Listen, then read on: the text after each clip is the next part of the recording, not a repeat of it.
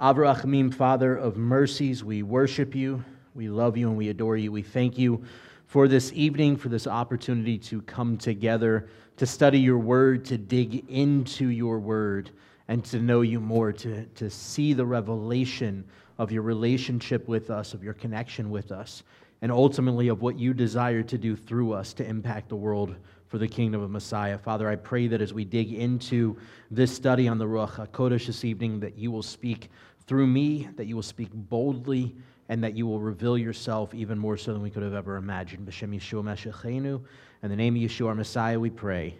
Amen. All right, so this evening is the third session of our study of Ruach Encounter.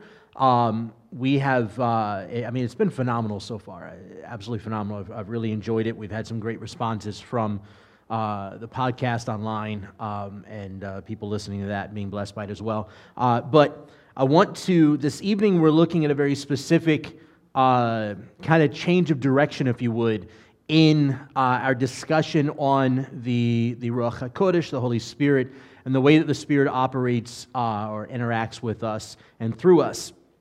We've set up now where we've discussed the Ruach from creation. The first session, the first week, we dealt with the Ruach HaKodesh, Holy Spirit, in creation. It's not like all of a sudden God decided in Acts 2 that he needed one more part of himself, but that God has always existed as God, and that all of the aspects of God, of the way he relates himself, reveals himself to us, have always been a part of who he is. He has not changed. We are the ones that seem to always be changing more often than not uselessly, but when God gets a hold of us, things go in a different direction. So this evening we are looking now in a different light as we look at the Ruach HaKodesh and the way it moves from an individual to a multiplicity. Last week we looked at the Ruach HaKodesh upon Moshe, upon Moses, and the Holy Spirit, the mantle of the Holy Spirit, the mantle of the anointing of God that Moshe, that Moses operated in, and how he spoke to the nation of Israel through Moses, and so on. So this evening we will be looking at the 70 elders. If you're unfamiliar with what that is, go ahead and open up to Numbers 11. We're going to dig into it in just a moment. But we're going to be looking at the 70 elders, and the Scripture tells us that a portion of the mantle of the Ruach HaKodesh, of the Holy Spirit that was upon Moses, was taken and placed upon each of the 70 elders. And this is the beginning of what we see scripturally of the Ruach HaKodesh upon the masses, of the Ruach HaKodesh, the Holy Spirit upon those who follow the Lord, and a transition. It's a foreshadowing of what is to come, or what was to come at that point, that we know as Acts chapter 2, the outpouring of the Ruach HaKodesh, going from a single individual or specific individuals at specific times to the entirety of the body of Messiah and the availability to us, to those that believe in Messiah. So, Numbers chapter 11, if you'll go ahead and open up there. Beginning with verse 1, as tends to be the case with a large majority of the Torah, the people were murmuring in the ears of Adonai about hardship. In other words, the people were grumbling and complaining. They were griping. They were less than satisfied with the scenario in life that they found themselves in. And when Adonai heard, his anger burned. The fire of Adonai blazed among them, ravaging the outskirts of the camp. The people cried out to Moses. So Moses prayed to Adonai, and the fire died out. The name of that place was thus called Taberah, because the fire Adonai had burned among the fire from Adonai had burned among them. The grumblers again among them began to have cravings, so Bnei Yisrael, the children of Israel, began to wail repeatedly, saying, "If we could just eat some meat." Now, notice, we don't skip a beat, right? Israel complains and grumbles against God, and instantly God becomes angry, and the fire of the Lord begins to rage, and it ravages or destroys, burns, damages the outskirts of the camp. In other words, God's saying, look, I'm not trying to kill you all, but I am trying to wake you up to the direction that you're going, that you're walking in the wrong way. And they go, oh, we're sorry, God, forgive us. God stops the judgment, if you would, that is occurring, and then immediately afterwards they start to grumble and complain again, and they say, if we could only have meat, remember the fish and the meats and all the grand foods we had to eat in Egypt. How quickly we forget just how rough things were in Egypt. And then we go down to verse 10. So Moses heard the people wailing by their families, each man at the door of his tent. Adonai's anger became very hot, and Moses was troubled. In other words, Moses recognized what was about to happen. So this time he says, verse 11, so Moses asked Adonai, why have you brought trouble on your servant?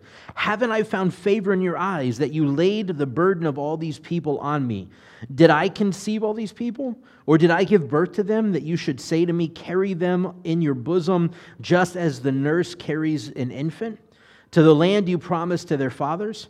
Where can I get meat for all these people? For they wailed to me, saying, give us meat. I am not able to carry all these people by myself. The load is too heavy for me. If this is how you are treating me, kill me now. If I found favor in your eyes, kill me, please. Don't let me see my own misery. So Moses is fed up. He's done. He's over everything that's happened. Anybody ever been there before? He's over everything. He could care less about Israel at this point. He wants to be free and clear of it. And he says, look, if I found favor in your eyes, just kill me. Get it over with. Like, don't let me put up with this stress anymore. I can't handle it. It's too much for me to deal with. Just rid me of their misery. And then we go down to verse 16. He says, Adonai said to Moses, bring me 70 of the elders of Israel, whom you know to be elders of the people and their leaders. Take them to the tent of meetings so they may stand with you there. Then I will come down and speak with you there, and I will take some of the Ruach, the Spirit that is on you, and will place it on them. They will carry with you the burden of the people, so you will not carry it alone. All right. Up to this point, only 2 people were allowed to go to the tent of meeting, allowed to go to the tabernacle, right, to actually physically encounter the presence of the Lord there. The first was Moses. The second was Aaron, the high priest. More specifically, the high priest, the Aaron, Kohen Gadol, the Kohen, the great priest, the high priest, Aaron and his sons. That was it. Nobody else was allowed to go into the presence of the Lord. Only Moses and Aaron. And so here the Lord says, all right, you're right. There is way too much. There's 600,000 men. That means that there's as much as 1.5 million plus when you add women and children in, just that are blood descendants of Abraham. Not to mention that Exodus tells us that there was a mixed multitude that left with them. So you're talking this vast amount of people, as many as 3 to 5 million people total, that are standing here grumbling and complaining. So one man is looking at this angry mob of upwards of 5 million people. No wonder he's crying, just kill me now and get it over with, because they're going to do it either way it goes. Just kill me now. And so God says, you're right, it's too much.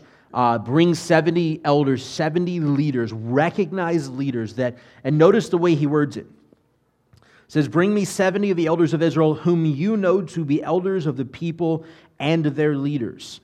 So very specifically, whom you know the calling of leadership is upon, right? And we can go to Timothy and we can read in Timothy Paul's description of the calling of a leader and what a leader looks like and how they should live their lives and so on. So there's obviously this recognizable characteristic to a leader. And in this particular case, we're dealing with leaders. We're not dealing with the ultimate masses as we do in Acts 2, but we're dealing with specifically a leader. And so here he says, you will clearly see who these leaders are, who these elders of Israel are. Bring 70 elders with you to the tent of meetings. I will meet with you there, and a portion of the Ruach I've placed upon you I will take and I will place upon them. So verse 18, now to the people say, sanctify yourselves for tomorrow, because you will eat meat. For you wailed in Adonai's ears, saying, if only we could eat meat, it was better for us in Egypt. Now Adonai will give you meat. And this is where we read at the end of this chapter, the second account of the quail being brought in. Remember the first account, they cried about meat, and it was what it was. The second time they cried about meat, God brings in quail, and a whole bunch of people die. So we see that here we have this account of the quail being brought in. But we go down to verse 21. It says, Moses then said, 600,000 foot soldiers, the people I am in the middle of, yet you say I'm going to give them meat to eat for an entire month. If flocks and herds were slaughtered, would they have enough? Or if all the fish of the sea were caught, would they have enough? In other words, Moses is saying, would they ever be satisfied? He's not saying, 600,000 men, if we got every ounce of meat that that it currently exists on the face of the planet, would they finally be satisfied? He's saying they will never be satisfied. They will never be happy. And verse 23, Adonai said to Moses, is Adonai's arm too short? Now you will see whether my word will come true for you or not. So let me skip down to the actual occurrence of the Ruach being placed upon the 70 elders. So we've set up why this discussion, the 70 elders, is here. Now we're looking at the actual account of the Ruach upon them. So Moses went, verse 24, so Moses went out and told the people Adonai's word. He gathered 70 of the elders of the people and had them stand around the tent. Adonai descended on the cloud and spoke with them. He took some of the Ruach, some of the Spirit that was on him, on Moses, and placed it on each of the 70 elders. It so happened that when the Ruach first rested on them, they prophesied, but never again. Now, I haven't researched into why this particular translation chose to use the words, but never again. But the Hebrew in this passage can actually be interpreted two different ways. One is, it never happened again. But the more prominent way that it's translated and interpreted is, and it never ceased. So that the Hebrew can be translated either way, but the most prominent understanding contextually, the way this goes, is that the Spirit was placed upon them, they began to prophesy, and it never ceased. Now, why is it important that we notate the idea that it never ceased? Not whether or not it ever ceased with them. I think it's got more to do with the connection of the Ruach HaKodesh to the Holy Spirit, that when the Spirit moves, there is prophecy that occurs. Now, we have in the body of Messiah, especially today, and looking at the world around us and the way things are, when we talk about a prophet today in the body of Messiah, far too often we're speaking of a prophet with a misunderstanding of what a prophet is. All right? We're looking at a prophet as though he's a soothsayer, a foreshadower, a speaker of the future. But that's not scripturally what a prophet actually did. Now, there was some of a here's what's going to happen in the future discussion. But more often than not, when those here's what's going to happen in the future discussions come up, it's often followed by, and if you just return to the Lord, that will all settle and it won't happen. When we look scripturally at Isaiah, Jeremiah, Ezekiel, at Samuel, at any number of the prophets that exist in the scriptures, Zechariah, and so on, the one thing that a scriptural view of a prophet all have in common is this. A prophet says, thus says the Lord, and repent now and return back to the Lord. All right? A prophet speaks the word of the Lord, speaks forth the truth. And I don't mean just like, oh, the Lord put this message on my heart. You need to cut me a check for $100. Thus says the Lord. No, that's not what we're talking about. We're talking he speaks the word of the Lord, which could be a direct message from the Lord, or it could be the word, the scriptures, the Bible. He speaks the word of the Lord. And in doing so, the purpose is to call people to repent, to return back to God in faithfulness, to return back to God, to make teshuvah, which is the Hebrew concept of repentance. Teshuvah is you're walking in the wrong direction, you realize you're walking in the wrong direction, you stop dead in your tracks, and you turn around 180 degrees and you walk back to the arms of the Lord. That is what true repentance is. Far too often, as believers today, our idea of repentance is, oh, God, I messed up. I'm sorry. Forgive me. Okay, cool. And we go on about our way doing the same thing over and over and over again.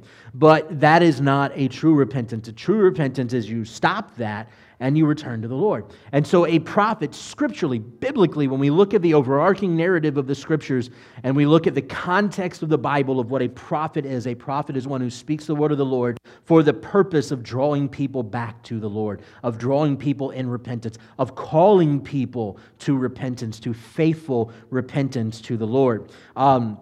And it's important that we grasp that idea, that we understand that a prophet is not somebody that merely tells of what's going to happen in the future, but specifically calls people to the Lord. Because then we set this up as we move forward in this passage. If I can get my Bible to cooperate. There we go. So we move forward in this passage. Verse 26, 2 men, however, had remained in the camp. So keep in mind, everything that just happened occurred at the tabernacle, right? At the tent of meetings. This all occurred at the presence of the Lord where nobody else could be but these 70 elders, Moses and Aaron. And that was it. All of a sudden, says 2 men, however, had remained in the camp. The name of one was Eldad and the other was Medad.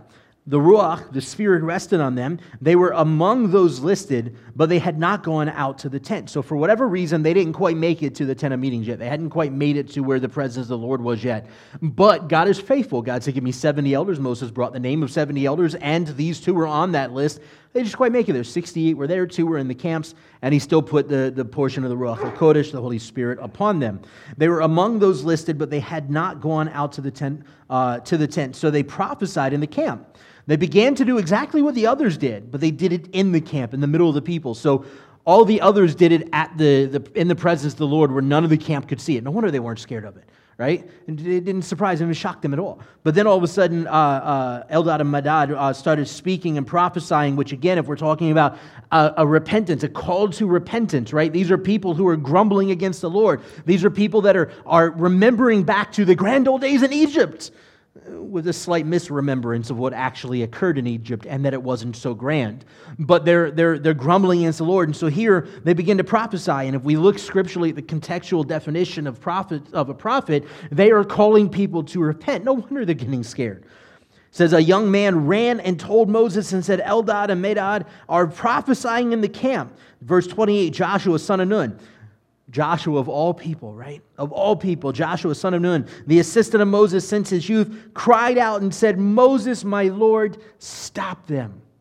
Now, let's think back to last week's session in the second session in the study, and we talked about, as Lynn was speaking, we talked about how when the presence of the Lord fell, what is it that Moses did when in early parts of Exodus, when he saw the Ruach, the Shekinah, the presence of the Lord, the divine glory of the Lord on the burning bush, and he heard the voice of the Lord come out. What is it Moses did? Covered his face. He hid himself from the presence of the Lord, right? And as we said last week, we know that there's a connection to Adam and Eve. Whenever we sin and we sense that the Lord is here, we recognize what the Lord's doing, we try to hide ourselves, right? It's like we can cloak who we are as though God can't see what we're doing and who we really are, when in reality what God really wants us to do is be open and to be honest with Him, because He already knows the truth and He just wants to gently bring us back to Himself. And so here, the nation, the camps of Israel begin to hear these two guys prophesy as the Spirit falls on them. They become scared to death. And so Joshua comes running and says, look, Moses, you got to tell these dudes to stop this now. This is, in a sense, this is similar on a national scale to Moses covering himself in the presence of the Lord. They are afraid of the presence of the Lord, just like they were in Exodus 19 and 20 when the voice of the Lord spoke from Mount Sinai. They were afraid. They cried out, Moses, go and get the word for us. If we hear His voice one more time, one more word come from the mouth of the Lord from heaven, we will surely die. And so here they're scared to death, and Joshua says, you've got to stop them now. And what was Moses' response? Verse 29, but Moses said to him, are you jealous on my behalf? In other words, are you jealous that they're going to take my role? What are you jealous about? Are you jealous that they're going to lead people away from my leadership? No, not in the least. It says, are you jealous on my behalf? If only Adonai would make all the people prophets. And this is the catch. If only Adonai would put the Spirit on all of them. If only Adonai would make them all prophets. If only Adonai would put the Spirit, the Ruach, on all of them. Then Moses and the elders of Israel returned to the camp. The very next thing we see is the quail brought in. As we look at this, as we read about this, as we understand this, what we're seeing is, as Moses is saying, look, Joshua, don't get upset. First and foremost, we know this is Joshua's future, because the mantle's taken off Moses to put on Joshua when Joshua becomes the leader of Israel and takes over for Moses and walks in Moses' footsteps, leading Israel into the promised land. But in the meantime, Moses says, look, I wish that this happened to everybody. And it's a foreshadowing. This whole event is a foreshadowing what is to come. This whole event, this whole narrative is a foreshadowing what is to come. We know that when Yeshua walked on earth, He operated in the Ruach HaKodesh, right? He operated in the power of the Spirit of God. The Spirit of God is His authority. He operated in the power of the Spirit of God. He spoke life into the dead. He spoke those that were unable to walk. He spoke a revigoration of their legs so they could get up to walk when there were those that were stricken with demonic oppression and so on. He spoke that out of them. He cast that out of them because of the Ruach HaKodesh, the presence and the authority of the Lord upon Him. And ultimately in Acts 2, after His death, burial, resurrection, and ascension, the Ruach HaKodesh was now put on a mass level for all believers, right? Just like we saw here with Moses and the Spirit is upon him, the mantle of the Ruach HaKodesh, the mantle of the anointing, the Spirit is upon him, and it's put on a mass level upon the 70 elders. It's a foreshadowing of what would happen in Acts 2. It's a foreshadowing of there was one, Yeshua operating in the Spirit, and then all of a sudden the Spirit was available for all. Ultimately, the prophecy that Moses, who likely didn't truly understand that it was prophetic, but the prophecy that Moses is speaking, that he longed that Adonai would put his Spirit upon all, and that all would experience the presence of the Lord, the Ruach HaKodesh. Ultimately, that becomes a reality in Acts chapter 2. Not only in Acts chapter 2, where Jews and converts to Judaism experience the outpouring of the Ruach HaKodesh because of their faith in Messiah, but just a few chapters later, we see at Cornelius' house the exact same experience on the Gentiles. So not only, and notice Moses says in verse 29, he says, if only Adonai would put the Spirit on all of them. He doesn't just speak of the people of Israel. I think he's speaking prophetically of all. Now, he may specifically be considering Israel because that's his immediate reality. But prophetically, God is speaking of everyone. His desire is to put his Spirit upon all. But the qualifier for that to occur, the predecessor for that to occur, is faith in Messiah. Faith in the atoning blood of the Lamb, that we can be washed clean of our sins, so that the presence of the Lord, which is his Ruach HaKodesh, can reside within us, because then we are a clean vessel, a clean tabernacle for his Ruach. Now, what's really interesting with this is there's a correlating story. Anybody, just real quick, can you think of a correlating story in the Ruach HaKodesh and the New Covenant writings of the New Testament to this particular account? I mean, like literally exact numbers and everything. Look at Luke chapter 10.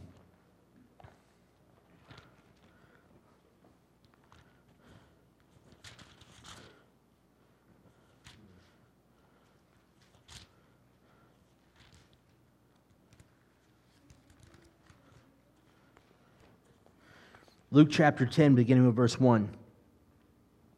Now after these things, the Lord assigned 70 others, and sent them. They became shalachim, the sent ones, the emissaries, and sent them out by twos before him into every city and place where he himself was about to go. And he was telling them, the harvest is plentiful, but the workers are few. Therefore beg the Lord of the harvest to send out workers into his harvest. And he goes on with instructions of how they were to operate as they were out ministering and so on. But then we go down to verse 17. Now, these 70 shalachim, these 70 emissaries, sent out ones, disciples of Yeshua, went out. Now, we know by what happens next, beginning in verse 17, that there was the Ruach HaKodesh was upon them. The mantle of the anointing of the Ruach HaKodesh was upon them. And we know this because of what happens in verse 17. Then the 70 returned with joy, saying, Master, even the demons submitted to us in your name. Now, it's one thing to speak the name of the Lord, the name of Yeshua, right? It's one thing to say, in the name of Yeshua, I command, blah, blah, blah, blah, blah. It's another thing when the authority of the Ruach HaKodesh is behind those words. The mantle of the Ruach HaKodesh, the mantle of the anointing, I believe, just like with Moses and the 70 elders, and there's a correlating image it's here. The mantle of the anointing of the Ruach HaKodesh was upon Yeshua, was a portion was placed upon these 70 disciples, the 70 shalachim, the 70 sent out ones, the 70 emissaries here in Luke 10. And they went out and they began to speak life into people's lives. They began to cast demons out, and they began to prepare the way for the coming Messiah who was about to enter into these cities, which is what Messiah sent them there for in the first place. Verse 18, and Yeshua said to them, I was watching Satan fall like lightning from heaven. Behold, I have given you authority to trample upon serpents and scorpions, and over all the power of the enemy. Nothing will harm you. Nevertheless, do not rejoice that the spirits submit to you, but rejoice that your names have been written in the heavens. In other words, that your names have been written in the Lamb's book of life. Why? Because of the blood atonement of Messiah, because of faith in Messiah. So here we see and when we briefly discussed this passage in Luke 10 in the first session when we looked at Yeshua discussing the enemy's fall, Hasatan's fall from heaven, and we equated that to the prophets where it talks about him falling from heaven in Isaiah. And what we see, as we said in the first week, that the Ruach HaKodesh interacting in our lives, the anointing of the Ruach HaKodesh, the mantle of the anointing, is in our lives to restore to us the authority that we have, the dominion that we have over things of this world, right? Death, sickness, despair, depression, demonic oppression, demonic activity in the lives of those that we interact with and the world around us. We have the authority in the Ruach HaKodesh. We have the power in the Ruach HaKodesh and the Holy Spirit to have dominion over things of this world, which is what we were given in the first place in Genesis. That's what, as we said in the first week, that is what God spoke to Adam. You have dominion and authority. I've given you dominion and authority over things of this world. We sinned and handed that dominion and authority to the enemy. And with the outpouring of the Ruach HaKodesh in Acts 2, what we end up having is a restoration of that dominion and authority being given back to us. See, as we said in the first week, when Yeshua was tempted by Hasatan said, I have the authority to give all of this over to you. No, he did have the authority, but it wasn't authority given to him by God. It was authority given to him by us. Because we were given that authority by God. We allowed him to have it. When we sinned, when we allowed him to tarnish the work of God in our lives, the perfection of God's creation, we gave him that power, dominion, and authority over things of this world. And he took full access to it. He took full control of it and had fun with it and ruined the world around us.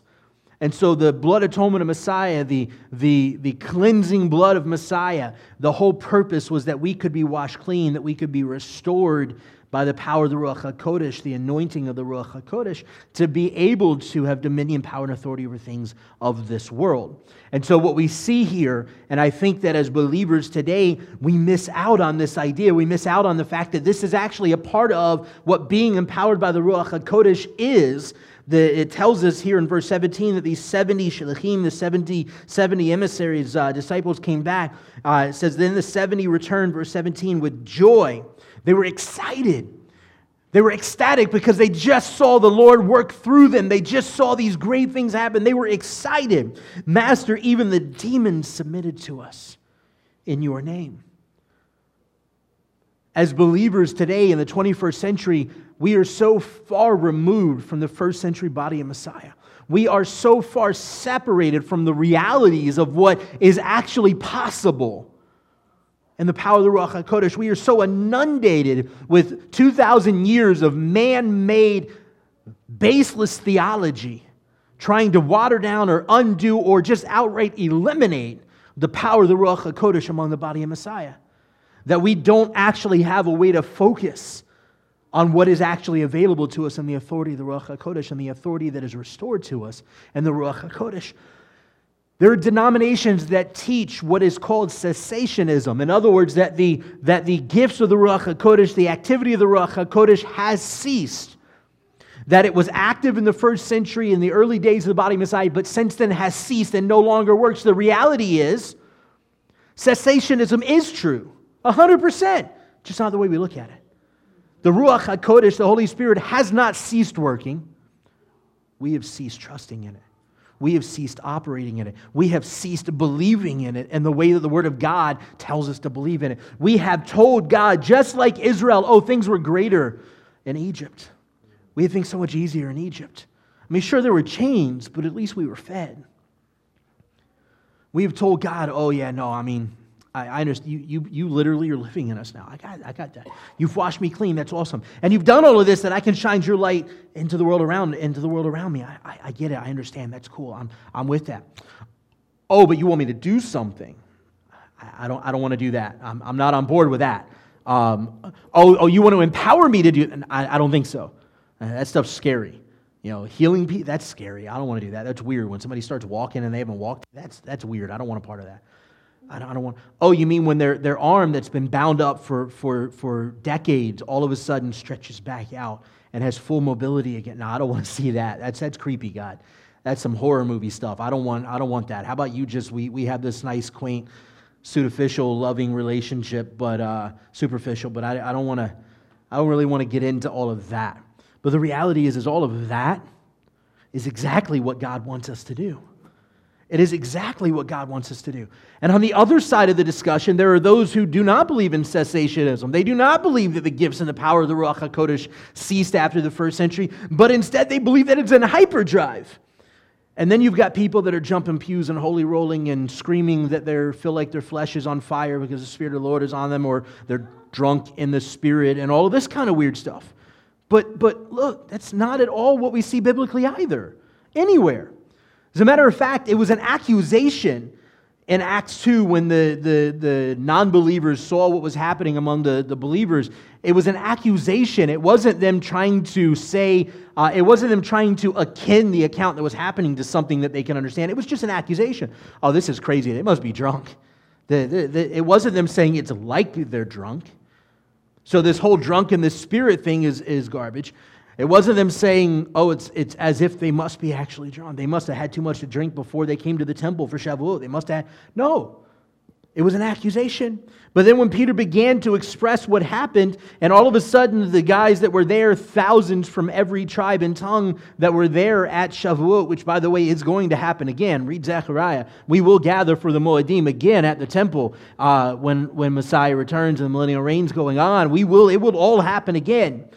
But here there are men from every tongue, both Jew and proselyte, those that converted to Judaism, that are at the temple. So this whole upper room theory doesn't work either because you can't fit thousands of men there. But they were at the temple in Acts chapter 2, and they hear, they see, they understand all of these things that are happening, and it's foreign to them. Because I believe what they heard was those men who were believers in Yeshua, who were impacted with the Ruach HaKodesh, they heard the gospel in their own language from men that do not speak their own language.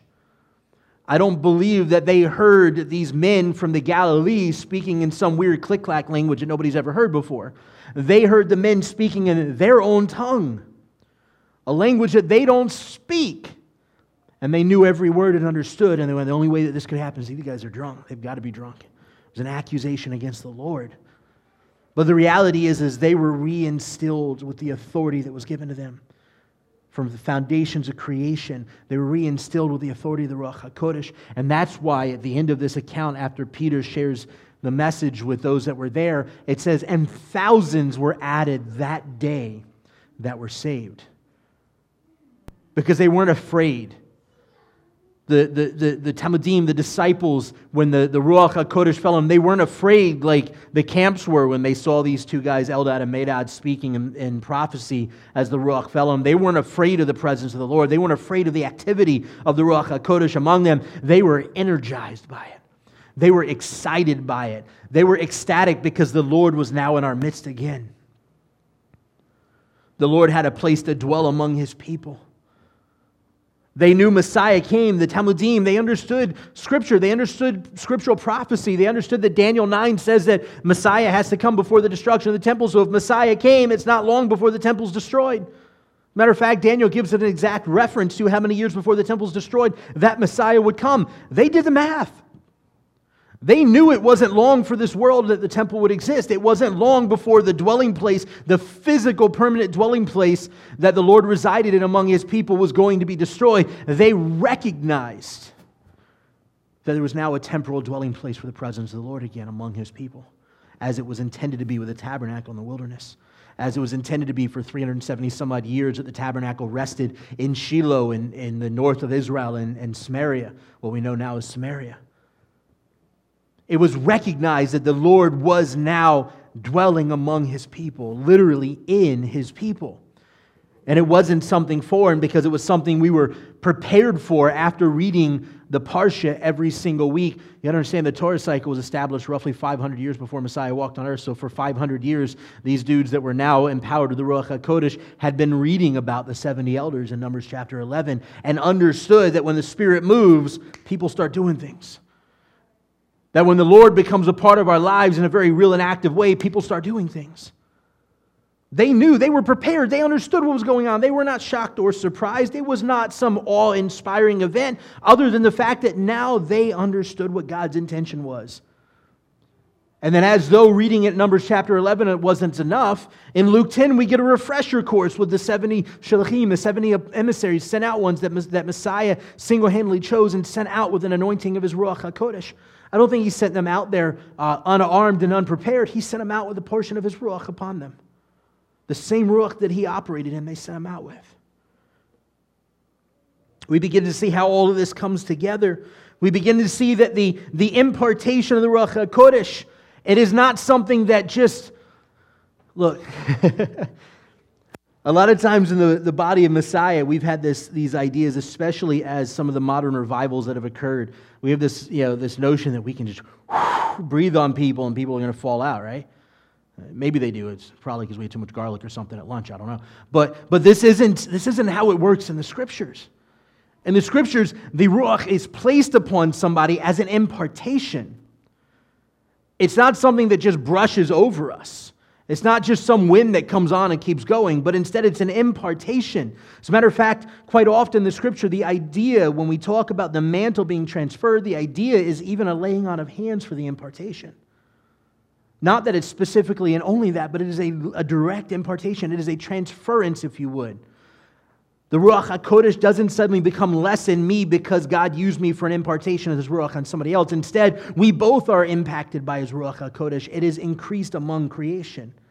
It is increased among God's people. And so here in Numbers 11, we see this impartation. We see the impartation of the mantle, the authority of the Ruach HaKodesh from Moses to the 70 elders. We see the same exact thing in correlation occur in Luke chapter 10 with the impartation, the mantle, the anointing of the Ruach HaKodesh was upon Yeshua, upon the 70 Shalachim, the 70 sent out ones, the 70 emissaries. And in Acts 2, we see a grander scale of the same exact event, an impartation. See, when the wind blows, it just keeps on going, right? But when there's an impartation, it becomes a part of who you are. It becomes a part of our DNA. It becomes a part of our very reality, our very body. And so what we see with Numbers 11 and Luke chapter 10 is a direct correlation. We see an exact replica. It was a foreshadowing. Numbers 11 was a foreshadowing of Luke chapter 10 of what would happen. And that was a foreshadowing of Acts chapter 2 when it went from a micro scale to a macro scale. When it went from a couple of people to a grand mass of believers, and thousands were added that day that came to faith. And at the end of Acts chapter 2, there were those added daily that were coming to faith, that were being imparted with the Ruach HaKodesh, that were being overcome with the anointing of the presence of the Lord. And later in Acts, when Cornelius and those of his own family and friends that were in his household, when these Gentiles gathered together and Peter went to preach, the exact same thing occurred there. There was an impartation of the mantle, the authority of the Ruach HaKodesh. It was on Peter that was then transferred and put upon the Gentiles that were in Cornelius' house. And it continued to replicate from there over and over and over and over again for the last 2,000 years. This is the way it has worked, with exception of the fact that within the body of Messiah, we have decided to redefine the way the Spirit of God moves and works and operates. Primarily because we still operate in the same fear as the camps of Israel when Eldad and Medad began to speak and prophesy in their midst. See, what's really unique and interesting here is go to 1 Corinthians chapter 14. 1 Corinthians chapter 14, Paul recounts, or in grander scale, actually sort of quotes directly from Moses. 1 Corinthians 14, verse 1, pursue love and eagerly desire spiritual gifts, but especially that you may prophesy. Why is it so important to prophesy? What is a prophecy? A prophecy is something, it's the word of the Lord calling us to repent. It is not just a foretelling. It is not telling somebody's future. We're not rubbing some crystal ball or magic 8-ball that we shake around and say yes or no or whatever else. It is the word of the Lord calling for repentance. Can there be a foretelling of what will happen? Absolutely, but very often when we see that in Scripture, it is a derogatory account. In Isaiah, when it says that the walls of Jerusalem will be destroyed, that Jerusalem will be ripped down, that it will be ran over by the Babylonians, it will be destroyed by the men that would come from nations, that the nation of Israel will be scattered among the nations. The next thing that follows every single time in Isaiah and Jeremiah that those words are given, the next thing that follows is, but if you just return back to the Lord, if you just make teshuvah, if you just repent, these things will not happen. It is the word of the Lord for repentance. Pursue love and eagerly desire spiritual gifts, but especially that you may prophesy. Great Commission. Therefore, go into all nations. Immerse in the name of Father, Son, and the Ruach HaKodesh. Therefore, go into all nations and lead men to salvation. What is the foundational responsibility for salvation to come? It is repentance. Why should we prophesy? The word of the Lord going forth to call men to repentance. For one who speaks in tongues speaks not to people, but to God. For no one understands but the Ruach, he speaks mysteries. The Spirit, he speaks mysteries. But one who prophesies speaks to people for building up, urging on, and uplifting. One who speaks in a tongue builds up himself. But one who prophesies builds up the community. Now I want you all to speak in tongues, but even more that you would prophesy. One who prophesies is greater than one who speaks in tongues unless he interprets, so that the community may be built up. It says, I wish that you would all speak in tongues. That'd be cool. But even more so, I wish that you'd all prophesy. What is it Moses says? I wish that all would prophesy. I wish that all would experience the Spirit of the Lord. I wish that all would prophesy. I wish the Ruach would be upon all. What is it Paul is saying? I wish that all would speak in tongues. That would be great. But I wish that all would prophesy. In other words, all should be impacted by the Ruach HaKodesh to lead people in repentance to the Lord. You know, there are healings that occur. As a matter of fact, we were called as a congregation, a slight divergence here. We were called a rabbit trail, we call it. We were called as a congregation a couple of years back to have a healing service. And really wasn't sure how it was going to go down, what was going to happen, how we should organize it, what we should do, whatever. But we did it. I mean, we did, and I wasn't sure how things would happen. So I called to various rabbis that I know around the country that I respect and admire, and asked for advice, and if they had healing services, like how they did it and what was done and what have you, and shared with them. I said, look, the reality is I completely and wholeheartedly believe in the perfect work of the Lord and healing in people's lives. I don't have any doubt that it happens. I've seen it happen when I prayed for people. I've seen people healed through the work of the Ruach in me and in other people. I got no problems in believing that. But if we put this out there, we mark it, we're having this healing service, and all these people come and nothing happens. Like, you know, what do we do? Like, I'm an American. I'm naturally skeptical. And so we talked about it, and one of the rabbis said, look, here's the thing. If the Lord said do it, just do it. And so we went, all right, that's cool. We'll just do it, and we'll see what happens. But he said, look, the reality is their congregation had been having healing services for months on end. And he was telling me about this one guy that came in, wasn't a believer, came in for the healing service, and he saw him. He said he's a big dude. It was hard to miss. It didn't matter how many people were in the room. Like, he was above them all. You saw him. And he said he walked in, he recognized that he was back there, and he sat in the very back of the sanctuary, but he never actually interacted with anybody. And then at the end of the service, at the end of the spiel that was given, the message was given, and worship was going on, the rabbi said, all right, anybody that's in need of a healing, come down. Our prayer team will pray for you, lay hands on you, and what have you.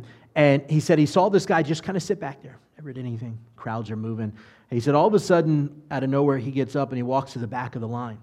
And at this point, the line's long. There's lots of people. He walks to the back of the line, and he waits his turn. And he gets all the way up, and finally he gets up to the rabbi. The rabbi happens to be who he comes up to for prayer.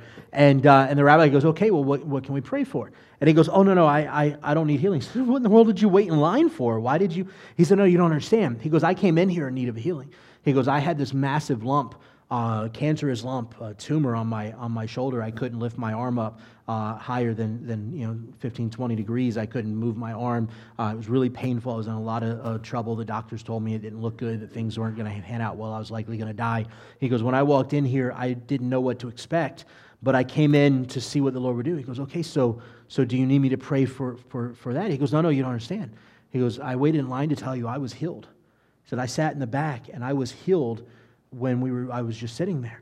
He goes, look, I walked in here, I couldn't lift my arm. He goes, now I can raise my arms and so on. And he goes, okay, well, do you know Yeshua as your Messiah, as your personal Savior? And the guy goes, no.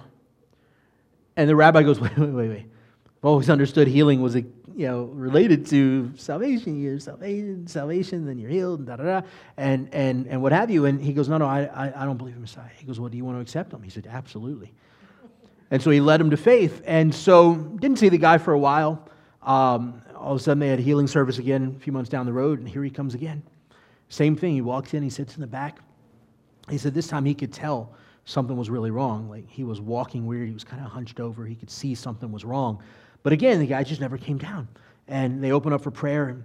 And finally, time goes by. He gets up. He gets in line. He waits in line again. He gets all the way down. And he comes to the rabbi again. And the rabbi goes, hey, what's going on? Like, weren't you healed last time? What's happening? He goes, oh, no. He goes, it came back again. He goes, I actually walked away from the Lord. I fell to sin. It came back again, and this time it's really bad. He goes, it's affecting my posture. It's really bad. Da, da, da. And he goes, okay, well, do you need us to pray? He goes, no, you don't understand. He goes, I was healed back there again. He goes, I'm standing up straight. He goes, when I walked in here, I couldn't stand up straight. I couldn't move my arms. I couldn't do anything. He goes, it was a miracle I walked in here. He said, but I'm standing up straight now. I was completely healed just sitting back there. And he goes, well, do you want to be, want to repent? Do you want to turn back to the Lord? He said, absolutely. He goes, and I don't think I have another shot. He goes, I accepted Messiah last time after his healing. I walked away from him. He goes, this is it. This is a done deal. And so the Lord can heal people even before they find salvation, oftentimes specifically so that they find salvation. But it's important that we as believers, that we understand that the Ruach HaKodesh is there for us to interact with others, that they may find the Lord, that they may find Messiah. Now, as we get ready to close this evening, I've only got about 10 minutes to 12 minutes or so left in our time this evening. As we get ready to close, I want to look at one more thing in comparison here as we leeway from this discussion of healing and what the Lord can do as His Ruach HaKodesh moves and this is where things get complicated. This is where we decide that we're either on board or we're out the way.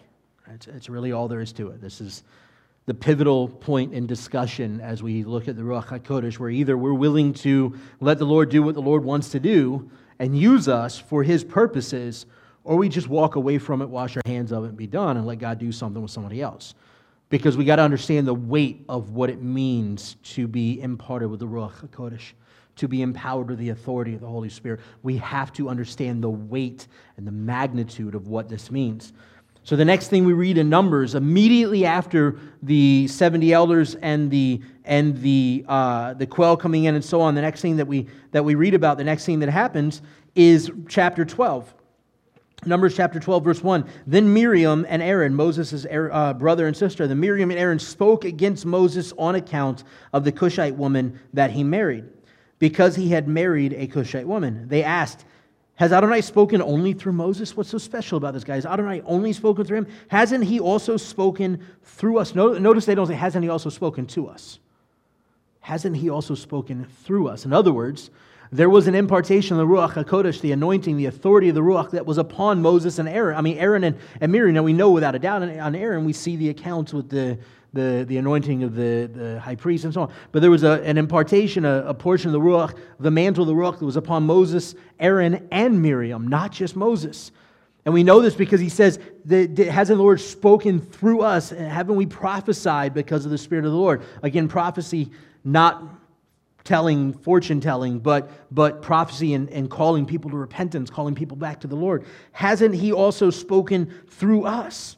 Adonai heard it. Now the man Moses was very humble, more so than anyone on the face of the earth. By the way, this is my example of humility. Who wrote the Torah? Moses. Moses says Moses is the most humble man that ever lived. Like, that's my idea. I'm all about that. I'm just joking. Now the man Moses was very humble, more so than anyone on the face of the earth. Immediately, and we can actually see this. Look, I joke around about him writing that and saying, but we can see the humility of Moses because every time Israel messes up and the Lord is going to wipe Israel out, the very first thing Moses does is fall on his face, impeaching the Lord on behalf of the people.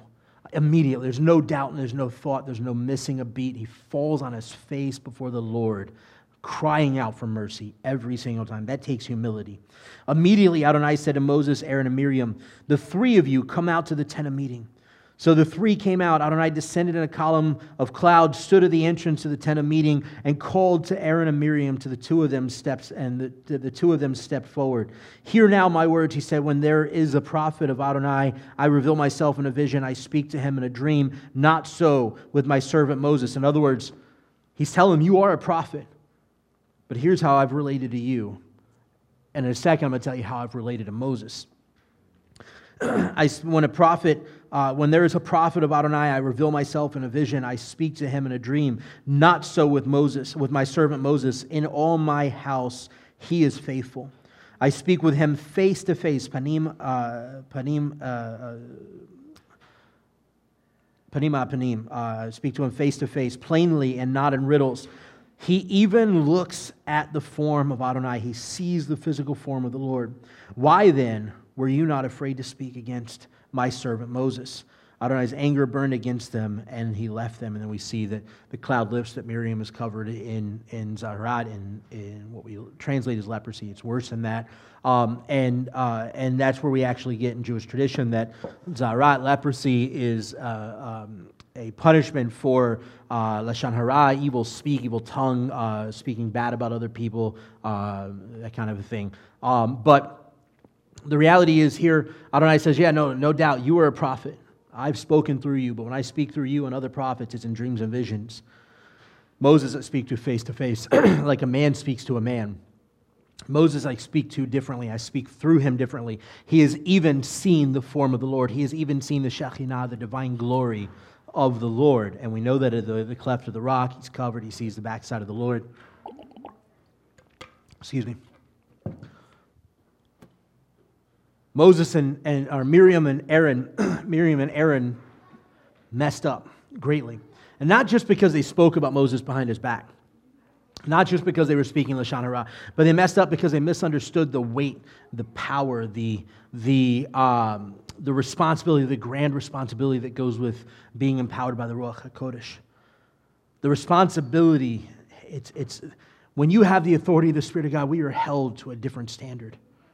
We are held to a different regard when it comes to the Lord. And when it comes to messing up, when it comes to sinning, when we walk in the presence of the Lord, when the presence of the Lord resides within us, when it comes to sinning, we're held to a different standard.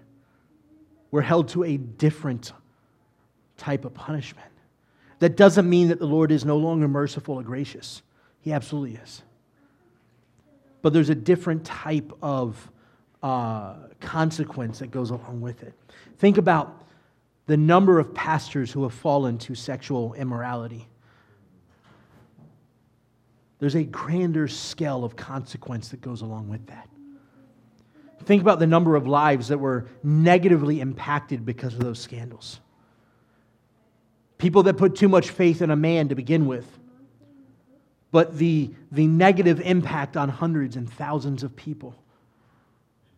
Because when we are empowered with the Ruach HaKodesh, when we are imparted with the authority of the Ruach HaKodesh, we're held to a different standard. We're held to a different regard. The Hebrew National Hot Dog tagline is probably my favorite, and I think it's even more true with us as believers in the Ruach HaKodesh indwelling in us. Hebrew National says we answer to a higher calling. The world around us sins all day long. They've got a punishment that's coming if they don't find Messiah, if they don't accept Messiah, if they don't repent for their sins, if they're not washed by the blood of the Lamb. There is an eternal consequence. Those of us who have found Messiah, those of us who are empowered with the Ruach HaKodesh, who are indwelled with the presence of the Lord, who have the authority to speak over things of this world, guess what? Sin is a thing of this world. It's not a heavenly thing. It's a thing of this world. We have the authority to speak over it. We have the authority to avoid it. We have the authority to avoid temptation. And as a matter of fact, we are called to emulate Messiah. And what is it Messiah did? He avoided temptation his entire life.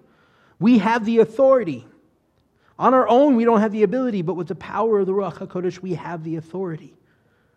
And when we sin, we answer to a higher calling. We answer to a higher authority. We answer on a higher consequence. Because it's not just our lives. If Joe Schmo down the road sins, it doesn't change anybody's life. Everybody expects them to sin anyways. That's what sinners do. If we sin, it affects a lot more people. Especially in the day and age that we live in today, people see right through you. They see right through the show we want to put on. That's why it's that much harder for the message of the gospel to be shared. Because we can preach it all day long, but the people that we preach to, the people that we minister to, they see right through us. They see that what we say and what we do, that how we believe and how we live, they don't match up. We have been imparted with the authority of the Ruach HaKodesh, and we don't even relish it in our own lives, much less impart it and share it with others' lives. We don't walk in it in the way that we're supposed to in our own lives, our own ministries, our own families, our own households, our own congregations, our own jobs. When people see us, they should see the Shekinah of the living God. When people see us, they should be impacted by the presence of the Lord. When people see us, their lives should be changed just because the presence of the Lord was in their midst.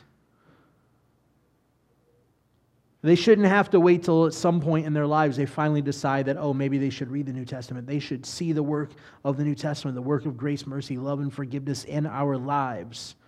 They should see the work of the Ruach HaKodesh. They should come to us and want what we have. Like I said earlier, I wholeheartedly accept that cessationism exists. But it's not that God has ceased to operate. It's not that the Ruach has ceased to operate in our midst. It's that we have ceased to believe in the operation of the Ruach HaKodesh.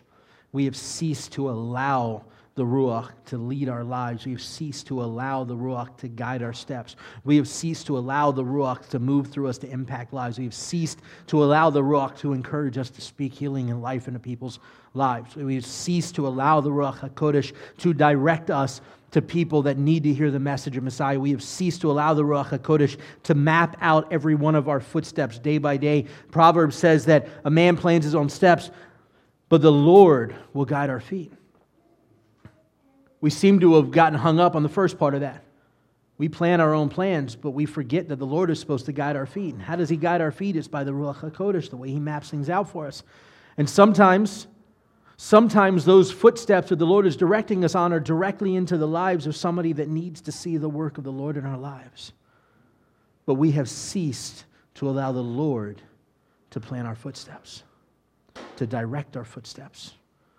It's not just whether or not this job or that house or this trip is something that we should or shouldn't do. It's not just giving the Lord control and guidance in our lives in the sense of making decisions, but more directly allowing Him to direct our footsteps for the purpose of His kingdom, for His purposes, for His ways, that we may be used by Him because we are empowered by the Ruach HaKodesh. We do have one unifying gift, and that is to prophesy, and I mean a biblical understanding of prophecy. That is to speak the word of the Lord into people's lives for them to repent. Now that means that we must do it with a compassion, with a grace, with a mercy that we saw from Yeshua. Notice Yeshua sits with a Samaritan woman at the well. Yeshua didn't beat her down because she sinned. Yeshua didn't act like He was holier than thou, and He really was. He didn't act like He was holier than thou. He very graciously said, your sins have been forgiven. Go and sin no more. He very graciously called her into the kingdom. He very graciously led her to repentance, or at least directed her in that way. We don't know what happened afterward.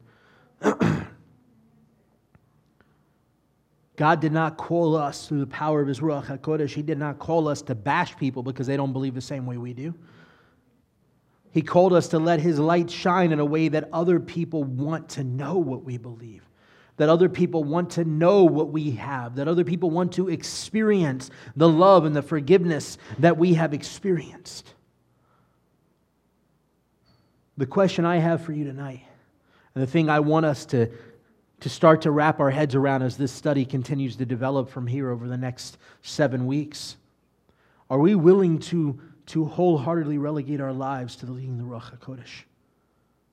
Are we willing to recalculate and realign our ideology, our interpretation of Scripture, our theology, to understand what the Ruach really wants to do among us?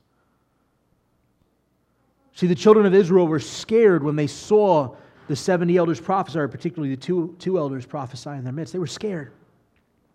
But they were scared for the same reason they were scared of Mount Sinai. They weren't scared because this was something freaky. They were scared because they heard the voice of the Lord. They were trembling at the core because they heard the voice of the Lord. How often do people recognize the voice of the Lord speaking through us?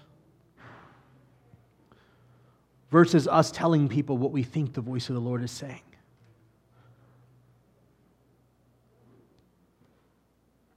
The reality is, when the Ruach HaKodesh is upon us, especially as leaders, but when the Ruach HaKodesh is upon us, we are held to a higher standard. It is more important as believers empowered by the Ruach HaKodesh that we truly walk not just in repentance once, but for the remainder of our lives. that we walk in the power of the Ruach in a way that it changes and impacts other people's lives. And this is why we are spending the time digging through this study on the Ruach HaKodesh, so that we understand that there is way more to this than the way we have watered down and damaged the message of the presence of the Lord in our lives over the last 2,000 years.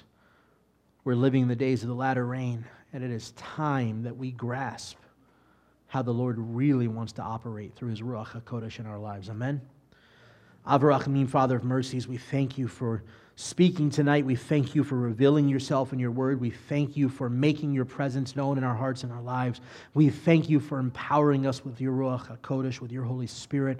Lord, I pray right now that over each and every one of these people in this room, over every single person hearing this recording online, that Father, you begin to ignite a flame of your presence in our lives. You begin to ignite the power of your Ruach HaKodesh, that you begin to speak through us and words of prophecy calling people to repent, because we live in the days in which it is more important now than ever that we call people to repent and to return to you. But Father, teach us how to do so, mimicking and emulating our Messiah with love, with grace, with mercy, with compassion. Father, I pray that you begin to realign our evaluation of how your Ruach HaKodesh moves and what your scriptures say about the Ruach HaKodesh. Father, I pray that you begin to move in our hearts and our lives in a new and fresh anointing of your Ruach, that your Shekinah will radiate from us in a powerful and mighty way. Father, we wholeheartedly surrender our lives to you, to your will and to your way and to your call to go therefore and make Talmudim disciples of all men. B'Shem Yeshua Meshachenu, in the name of Yeshua our Messiah we pray, and everyone says, Amen.